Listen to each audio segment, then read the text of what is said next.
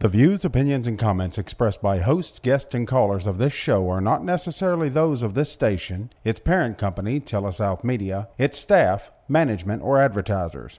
Content of this broadcast cannot be duplicated or used in any way without the express written consent of Telesouth Media Incorporated.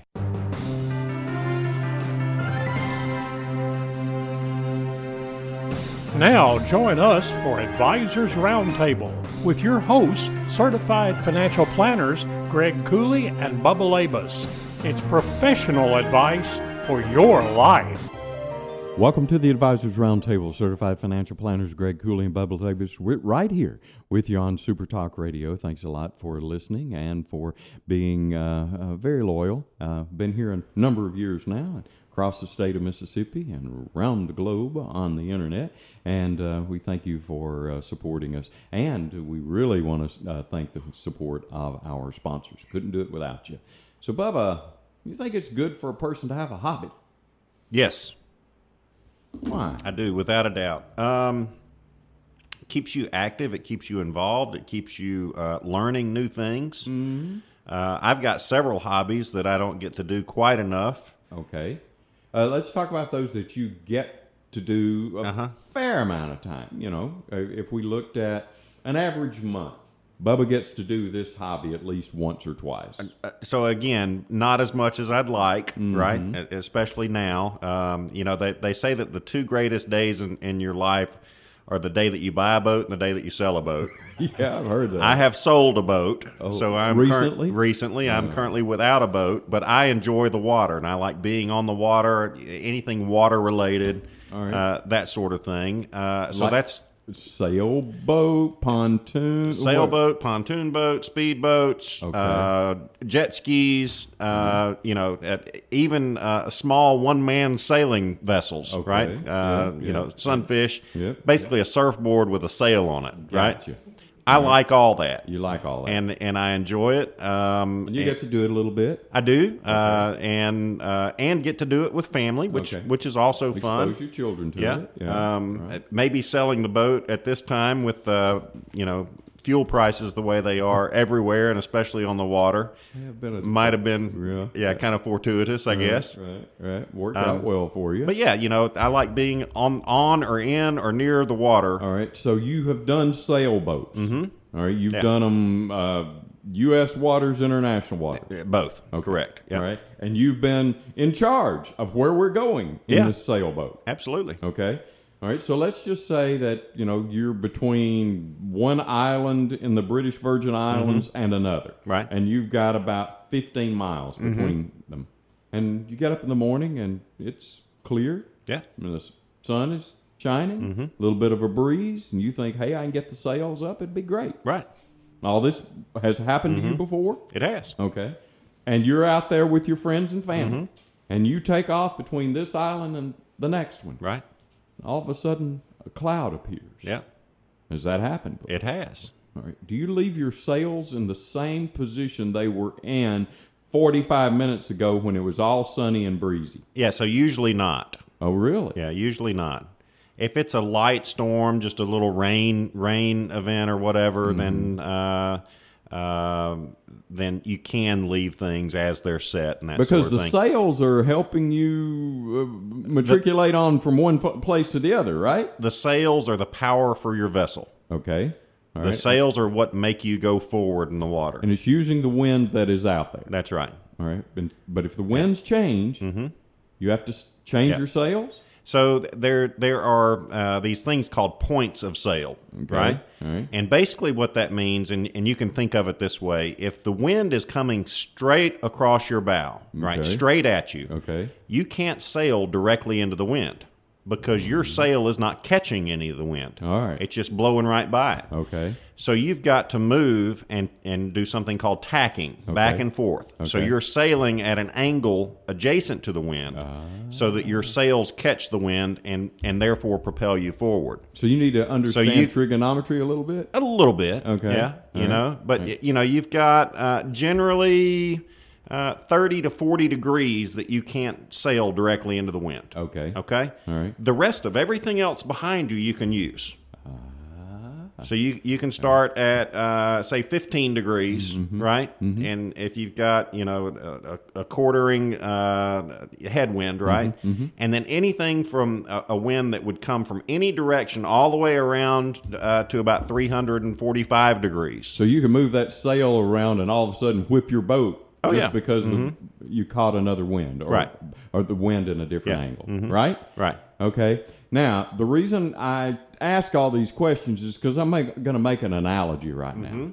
Okay. Would you say that, if Phil, Daddy Warbucks, Phil Womack, our executive producer, sitting over there smiling at us right now, let's say if he had $1 million and it was invested, all right, anything that keeps him from going straight up is a headwind. Right. Okay? Right? I mean, he could buy a stock and it could go to $1 million. That'd be wonderful. Yeah. It's probably not very possible. Probably doesn't happen that often. And there are a number of headwinds in the stock market and the economy at any given time. One headwind that you could have would be maybe government policies or taxes. Right. There may be headwinds in certain industries. Inflation might be one. All these are headwinds that could possibly coming out. One that I see people from time to time put on themselves. Now, if you're out there in that sailboat, you want as little resistance as you can get from point A to point B, right? Right. That's correct. I mean, you want as much assistance as you can from these winds to help you get from here to there. It wouldn't be very smart for you to add something to you that would pull you down or pull you back. Right. Okay? One of the things I see people do, and I think it's one of the, if you had a list of 7 deadly sins related to volatility and return in the stock market, one of the things I see is people, they think they're smart, and so they think they're going to OPM, use other people's money. I'm going to buy this on margin. Yep. All right? Now, initially, that sounds easy. Well, let's talk about what margin is first. Yeah. In this case, Daddy Warbucks over here, Phil, has a portfolio worth $1 million already invested, right? And there is a way to collateralize that or borrow money against his invested money. Okay? Yeah. So he's got $1 million invested, and whatever the brokerage firm is or an investment company is where his accounts are held, will extend him a line of credit on that, typically in the neighborhood of about 50%. So he could go out and borrow another $500,000 on that $1 million portfolio and invest that in like stocks. And that's $500,000 he didn't have to come up with, Bubba. That's right. He's other people's money. He's a smart tycoon. Yeah. We're going to go to break. And when we come back from break, we're going to talk about why Greg thinks that a lot of times that's one of the 7 deadly sins that people use in their asset management, especially in volatile times. Here from the Advisors Roundtable on Super Talk Radio. Welcome back to the Advisors Roundtable. Certified financial planners Bubba Labus and yours truly, Greg Cooley, with you right here on Super Talk Radio. So we're talking about some things that, just from my experience, I'd say are deadly sins that I see people make with their portfolios, but also in the midst of volatility, this really comes home to roost. So go back to our discussion, Bubba, about this margin.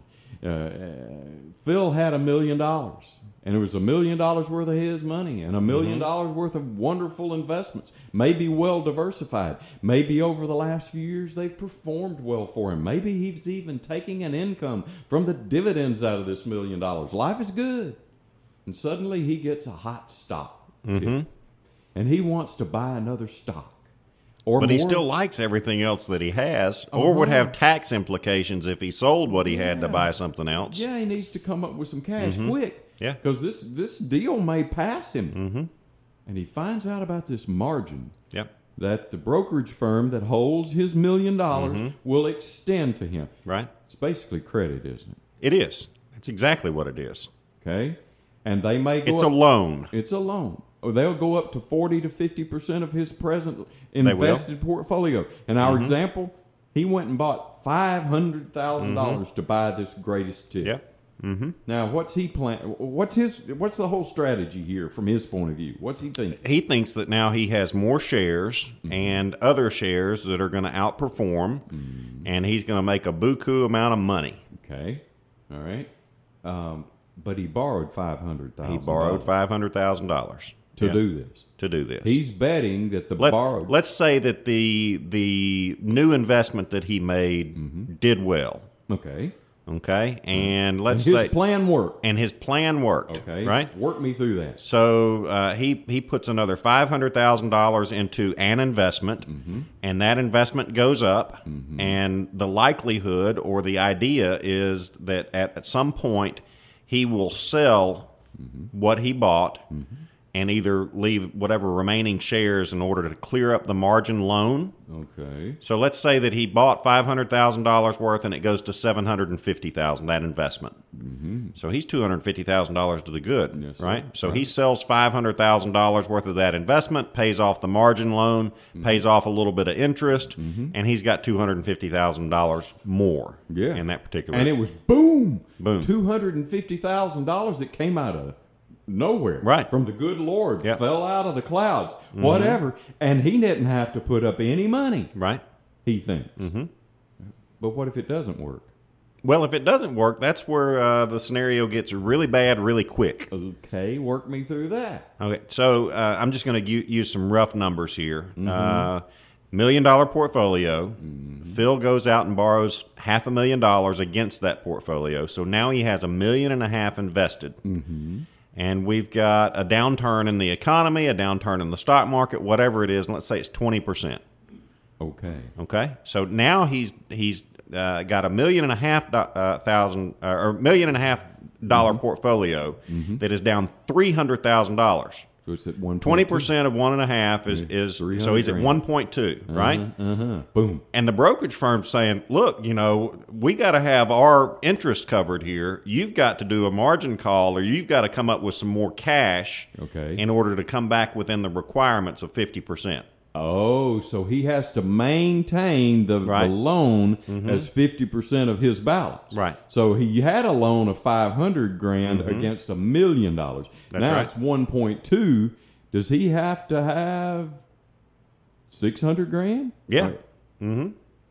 Woo. Right. Yeah. Yeah. If he doesn't come back with that, then he needs to sell some stock to make up the difference for the $500,000, right?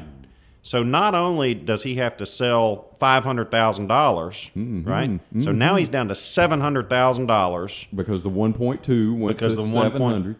But and there was only a 20% drop in the stock market in his personal his personal investment. In his personal investments, which would have gone down to 800 if he'd have left everything alone. Right. But now he's down to 700. Now he's down to 700. It's actually a 30% decrease in his overall portfolio.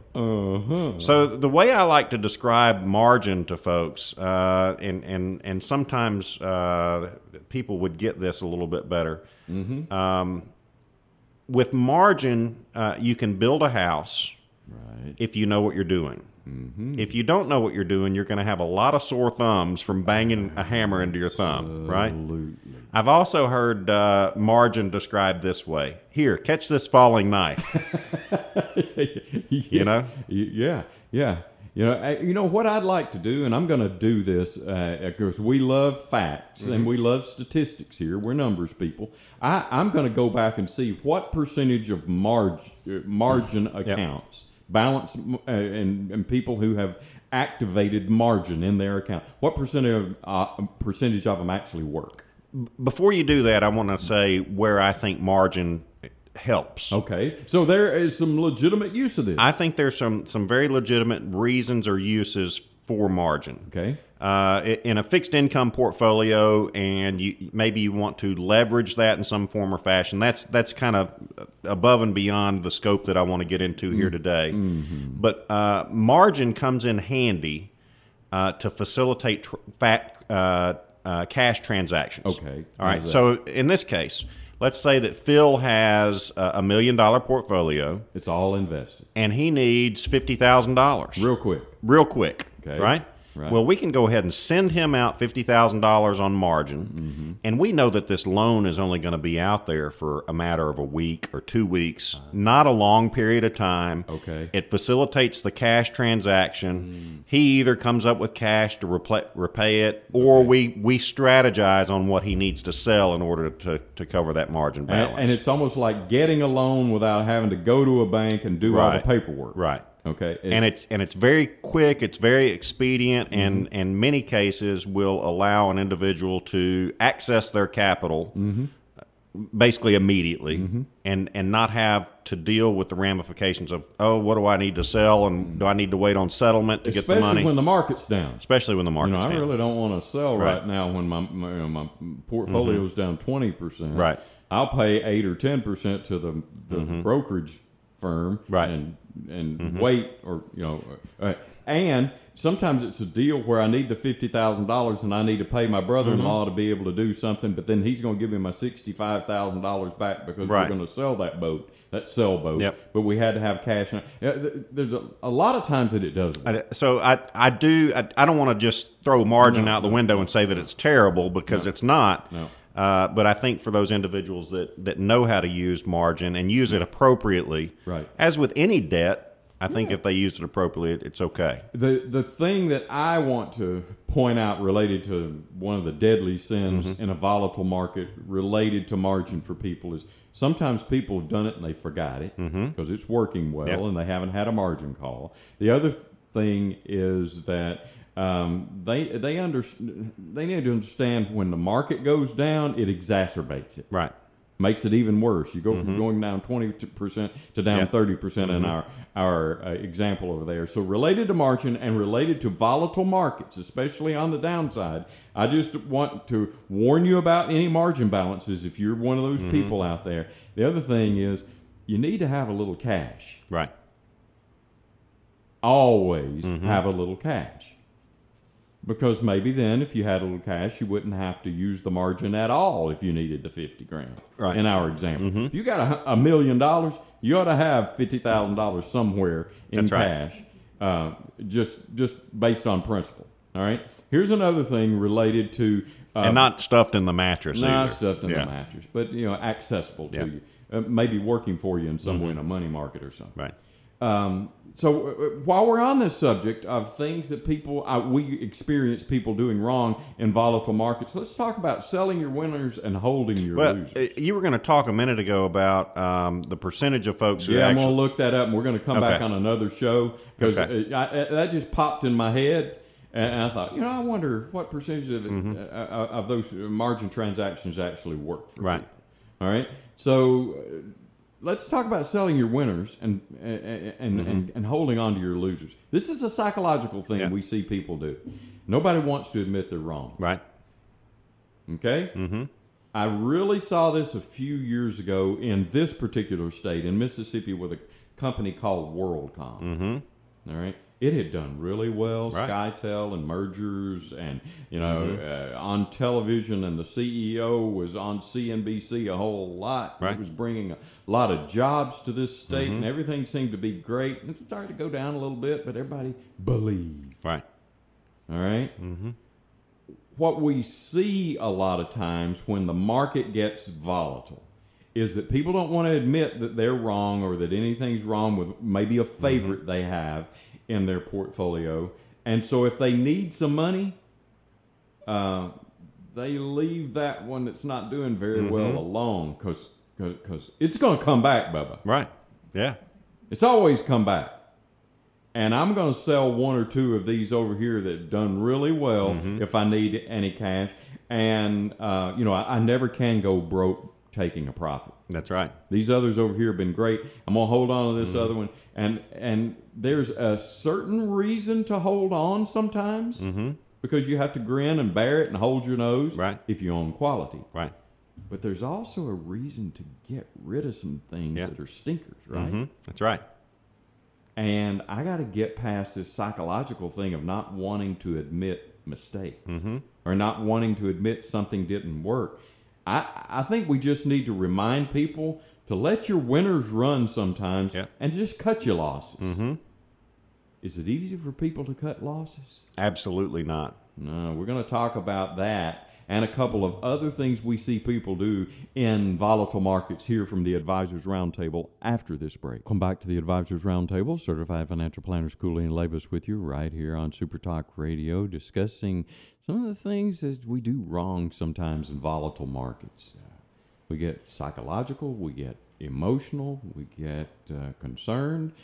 We hear people talking. We hear so-called experts telling us there's a recession and a crash coming, and we do things. Now, many times we feel like we need to do something. You need to do something, Bubba. Mm-hmm.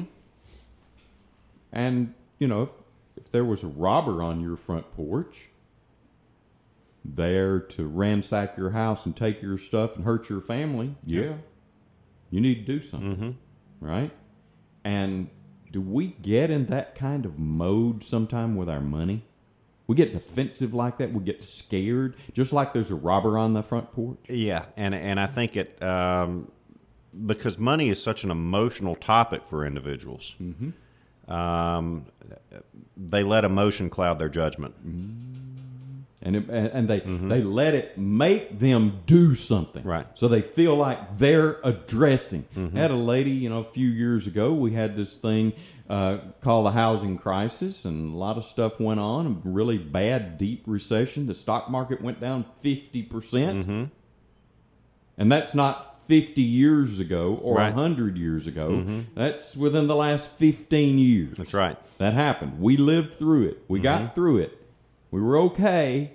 It wasn't easy. But at the time, she felt like she had to do something. So she took money and went and bought her some silver. Yeah. She had to do something. Right. And had to do something that would be protected. Yeah. If you're one of those people out there who feel like you have to do something, you may not have to do something. If you own quality and your goals haven't changed, right?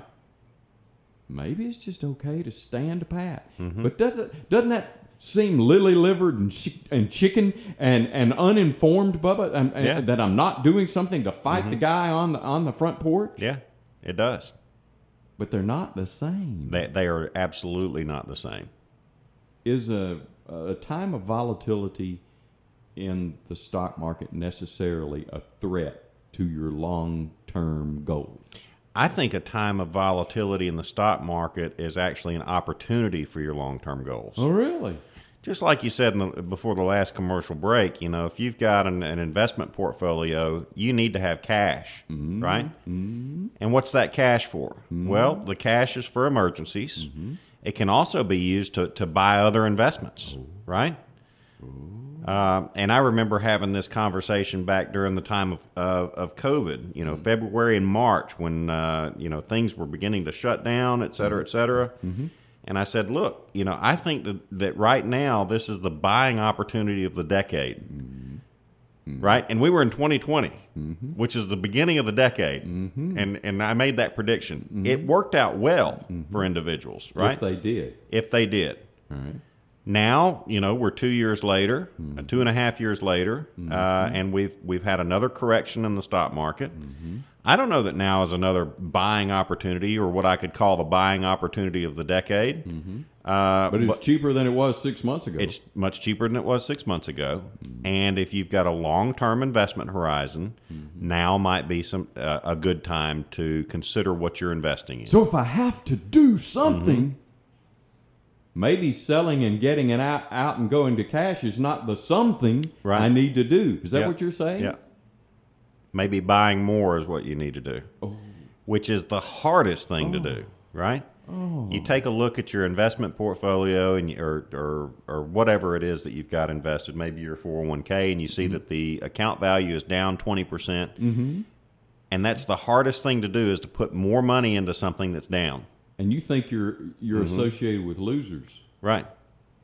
Well, even the best stocks. If we looked over here at Daddy Warbucks Phil, we know he owns everything. And he's got all of this experience. And we were to ask him, what are the 4 or 5 stocks that have been best to you over the last 50 years? And he gave us a list of those. Did every one of them go up over the last 50 years? No. Just straight up. No, they just didn't. Just a straight line from when he bought them 50 years ago. Did they? No. Even the best ones. Even the best ones. Even the ones he's in love with. Mm-hmm. Huh?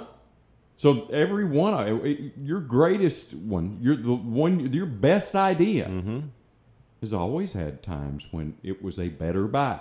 In fact, I bet some of those companies, even over that period of time, even flirted with bankruptcy. Ooh. Or had to do a merger. Or had to do a merger. Or had some negative press. Mm-hmm. Huh? Right. Maybe somebody, the press didn't like a CEO, or the press didn't like a certain product, or one of the employees did something crazy. Sure.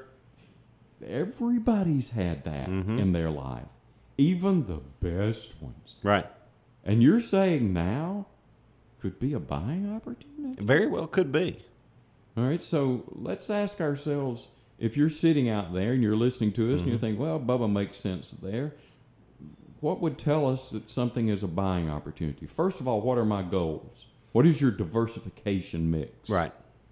Do you need more stocks in your diversification mix? See, what I see many people make as a mistake here is they ignore diversification when things get rough. Yep. All right? Mm-hmm. You remember the FANGs? FANGS. What did that stand for? Facebook. Yeah. Apple. Amazon. Netflix. Google. Right? Yeah. If you put all those together, it spelled the word FANG. Mm-hmm. And so people just, for a period of time, they forgot about diversification. Right. I just want those. They're going straight up. Those are the best stocks. Yeah. Well, they're good stocks. They've been pretty nice over the last few years. But didn't you also need to have some manufacturers? Right. Didn't you also need to have some consumer staples? Didn't maybe you also need to have a CD or a bond in there? Right. Didn't you need to have that in your diversification mix? But Phil may say, look at where we've been with the price of oil over the last 2 years. Within the last 2 years, oil went negative. There was a time when they were basically giving it away. Right. You didn't have to buy it. Yeah. Oil was negative, and since that time, oil, what is it today, 120, 130 a barrel? Yeah. Within a 2-year time span. Yeah. Absolutely. That's just one product. That's just one industry that has had multiple swings in it. And so maybe you needed some of that in your portfolio as opposed to just concentrating on the FANGs. And as I said, I'm not against the FANGs, just using that as an extreme example of how many times I see people get away from diversification. Now, go ahead. Well, I was going to say, many times I see individuals come in and they think they're diversified when they actually aren't. And the FANGs bring up a really good example of that, right? So you're talking about Facebook, Amazon, Apple, Netflix, Google, kind of tech-centered, right? What percentage of the S&P on a weighted basis do those individual stocks make up? And it's pretty high. I'd venture a guess to say it's probably in the 15% range. I'd say so too. So if an individual comes in and they own those stocks, and then they own the S&P 500, they've kind of got a double whammy going on where they own the same thing in a different investment. Yep, absolutely. That happens a lot. And that's a very easy example to explain when people say, well, I've got 6 different holdings. I own the S&P 500 and I own these other 5 stocks over here. When in actuality, they've kind of doubled up with the 6 holding. Yeah. We see a lot of overlap, don't we? Right. And, husbands and wives do this when they're comparing their 401k. He doesn't want her to beat him. Right. She doesn't want to be, her 401k to perform less than his. And so what they do is they tend, when they go in there and rebalance their things, they'll say, they'll tell their advisor or maybe their sponsor at work, they'll say, my husband, he owned this mutual fund last year and it did 14%. Yeah. And so I need that too. Right. Well, what from a family basis, what have we done? You've just doubled up your holdings. You have. Yeah. and gotten more concentrated. Very concentrated. Yep. Now, isn't the whole point just to make more money, Bubba? Isn't the whole point just to make more? And if I have to have the fangs to make more money, you have your diversification. Many times it's not about what you make, it's about what you keep. So again, especially in times of volatility. Especially in times of volatility like we've had over the last 6 months. So we've had a 22% correction in the stock market over the last 6 months. As of yesterday, yeah. As of yesterday, it's bear market territory. You know, the blood in the streets, and you know, you watch the news and you think, oh, you know, there's no coming back from this. Oh yeah, right. Yeah, we've never been here before. Right. Why? Since 1929, there have been 22 or 23 other times that we've done this. Yeah. Yeah. And I'm just going to name over the last 20 years, Y2K. Yep. 9/11. Katrina. Right. The housing crisis. The Great Recession. Yep. COVID. I mean, that's just the last 20 years. Don't act like this hasn't happened before. Right. Don't act like you haven't seen this movie before. But it's fresh today. It is. We have a thing called recency bias. We do. And whatever, you know, the cut is that is the one that is recent, that's the one that hurt me more than any of them. But you got a 6-inch scar on your left cheek that came from the bar fight back in the 1970s. You don't remember how much that hurt. Right. Because what? You're hurting today with the fresh one. That's right. So don't let recency bias talk you into not being logical. And diversification is very logical. We're going to come back and continue to talk about asset allocation in the midst of volatility from the Advisors Roundtable on Super Talk. Welcome back to the Advisors Roundtable. Certified financial planners Bubba Labus and yours truly, Greg Cooley, with you. We're talking about some things that I need to keep in mind related to volatile markets. Maybe some things I don't want to do, or some things I try to talk myself out of doing or into doing because I keep my eye on the future. Here's another of the mistakes I find, Bubba, that people ignore the fundamentals of the companies that they are invested. So I go back to our example earlier on where Daddy Warbucks Phil, our executive producer over there, his $1 million portfolio, and he had a reason to buy the things that were in there in the first place, right? Right. He had a reason to buy that energy company. He had a reason to buy that tech company. He had a reason to buy that consumer staples company in the first place. If the stock market has a correction and his particular stocks go down 20%, does that mean that the management of his companies are 20% dumber? No. Does that mean they made 20% bad decisions this year? Does that mean he needs to get out? Not necessarily. Why did he buy them in the first place? Right. What were the fundamentals of those companies? Why did he like them? Maybe they did something really well. Maybe they made a really great product. Maybe they continue to. Yeah. Unless the fundamental basis for buying those securities was skewed in the first place. Oh, tell me about that. So I'm going back to the 2000s here, kind of the dot-com era. And I remember hearing one individual say, well, my investment strategy is to buy the stocks that have the highest PE there is. That's the price-earnings ratio. Price to earnings. Okay. That means that they have the highest price with the lowest amount of earnings. And why was that a strategy? That was a strategy because they thought that the price would keep going up. Right?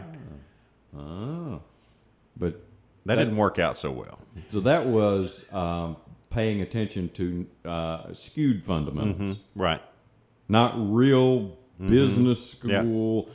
I'm making this decision because it makes sense financially, fundamental. So let's get back to the fundamentals that I think are important. Yeah. Why does anybody own an investment? Why did Phil invest this $1 million in the first place? And I've said this time and time again, and I can't beat the drum loud enough. People own investments for income. Whether it's a dividend, whether they've got trees that they're going to cut later on, whether they've got rental homes or rental apartments that they're getting rent from, it's all about income. Mm-hmm. It's either income now or income later, right? Mm-hmm. So if you own a portfolio that is not producing much income now, you want that to grow so that you can convert it to an income-producing portfolio later. Okay, so when he made these investments, now in our example, let's say everything was worth $1 million before the market had its volatility. Let's say that he paid $500,000 15, 20 years ago for these. And he made good fundamental investments. Sure. Because he thought, hey, along the way, they're going to pay me dividends, which is income. Right. And in the future, I'll be able to sell these for a profit and get the income. Right. So he made good choices. Right. Good choices. Just because the market has gotten a little volatile, does that necessarily mean that his decisions are not fundamentally sound anymore? No, it does not mean that. So we go back and look. I've told you the 3 questions you ask yourself when the market is volatile and your stocks are down, your investments are down, whether stocks or bonds. You ask yourself, do I own quality? What's my fundamental reason for owning this quality? That's the first question. Right. If I still own quality, he has gotten here. The horse that brung him this far in the race has doubled his money. Right. These are pretty doggone good companies in our example. Right. Is he suddenly supposed to hate them? Huh? No. Probably not. So does he still own quality companies? And the way you ask that is go back to all these fundamentals. Right. The fundamentals that you think are important. Do they make a profit? Do they pay a dividend? Do they have a consistent set of products that are being bought by a consistent number of customers? Do they have a good management team? Do they compete well? Right. Do they market well? I mean, all these are good fundamental business questions. Ask those questions, and if those are still yes, even though temporarily, for time being, the stocks are down 20 or 30%, doesn't necessarily mean that management's 20 or 30% dumber. Right. Okay?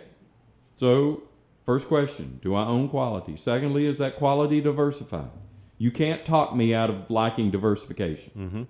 I don't care if you could come and show me that over the last 15 years, Fangs, or whatever your favorite is, has been the best place to have your money, and you could have beaten me on a return basis by 2 or 3% a year. Right. It's okay. I have a fiduciary responsibility to make decisions for people that will have the money there in 10 years. Not take too much risk. Right. And you may not realize it, but you're taking too much risk if all your money's in 4 or 5 stocks. That's right. Okay? Here's another thing that I see people not taking into full consideration when they start having to do something around volatility. That's tax consequences. I think short term sometimes, and I see, hey, this one's going down, and I've still got a profit in it. I need to sell it. Yep. What happens if you still got a profit in it? You got taxes. You got taxes. Here's one that I see sometimes, and it kind of works in the opposite direction, right? Let's say that you've done the fundamental analysis. You've identified a security that you like, that you think is well poised, and maybe you bought that security in January of this year, and it's down right now. Most things are. Most things are down right now, Okay. right? All right. So you've done the analysis, and you said, I like this company. I think it's going to be a good investment, et cetera, et cetera. 6 months down the road, that particular investment is down, right? Through no fault of your own, the economy changed, whatever. The stock market has had a correction. Is there anything wrong with selling that investment? Oh, now when there's a loss. When there's a loss. Okay. You can realize that loss, maybe offset it with some other gains, avoid the wash sale rule, and probably buy it back 30 days later because you still like the investment, but you're just doing a tax maneuver in order to realize a loss on an investment. And you may like it even more now that it's 30% You less. may like it even more. It's cheaper. Which is why I said you may have something else that has a gain in it that you could offset the loss, and then, I don't want you to get too overloaded in one thing. Right. But you might buy more of it. Yeah, and so what you're telling me is I need to be thinking about taxes? Right. On the gain side? And on the loss side. On the loss side, have a plan related to this. But all of it comes back to my fundamental investments. Right. My fundamental analysis, what I think I need to own, how diversified I think I need to be, the asset allocation I should have. Sure. And I don't need to throw all that out just because we got a little bit of volatility. No, you don't. But it's hard to hang on, Bubba. It is. I think I have to do something. But maybe the thing I have to do is not necessarily buy or sell. Maybe the thing I have to do is to convince myself, spend the time that I'm trying to go through the list of my investments to determine what I'm going to sell. Right. And maybe spend that time going through my list of investments, determining which ones I still think are fundamentally good companies. Correct. I'm doing something. I'm taking some action. Yep.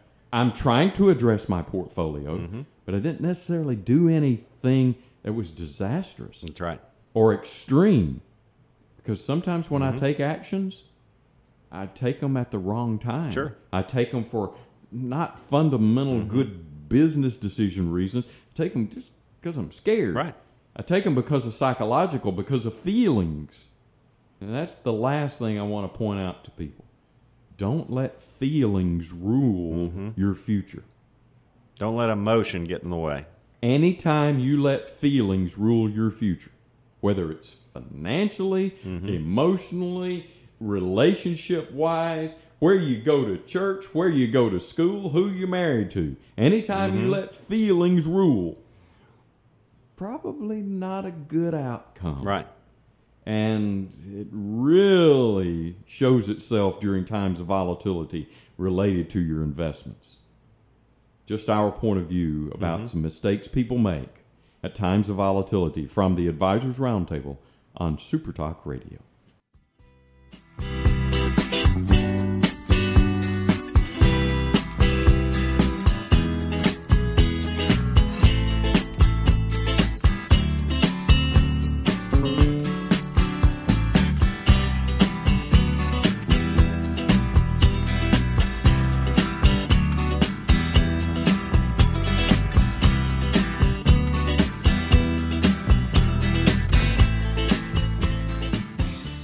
The discussion and content expressed by the host of the Advisors Roundtable are intended to be received as news, educational, and entertainment or unit items and are not to be accepted by the listener as legal, investment, insurance, or tax advice. Opinions and views will be expressed by guests of the Advisors Roundtable, and those opinions and views are those of the guests alone and do not necessarily reflect the views of the Advisors Roundtable, host, or any of its affiliated radio stations. All information provided is educational in nature and is not intended to be acted upon without first consulting the appropriately licensed professional of your choosing. Before acting upon any information obtained during an Advisors Roundtable broadcast, an individual should understand matters are extremely tax-specific and require advice tailored to individual facts and needs. Certified financial planners Greg Cooley and Andrew Labus are registered representatives of S.A. Stone Wealth Management Incorporated. Securities offered through S.A. Stone Wealth Management Incorporated, member FINRA SIPC. Advisory services offered through Ignite Planners LLC. Ignite Planners LLC is not affiliated with S.A. Stone Wealth Management Incorporated.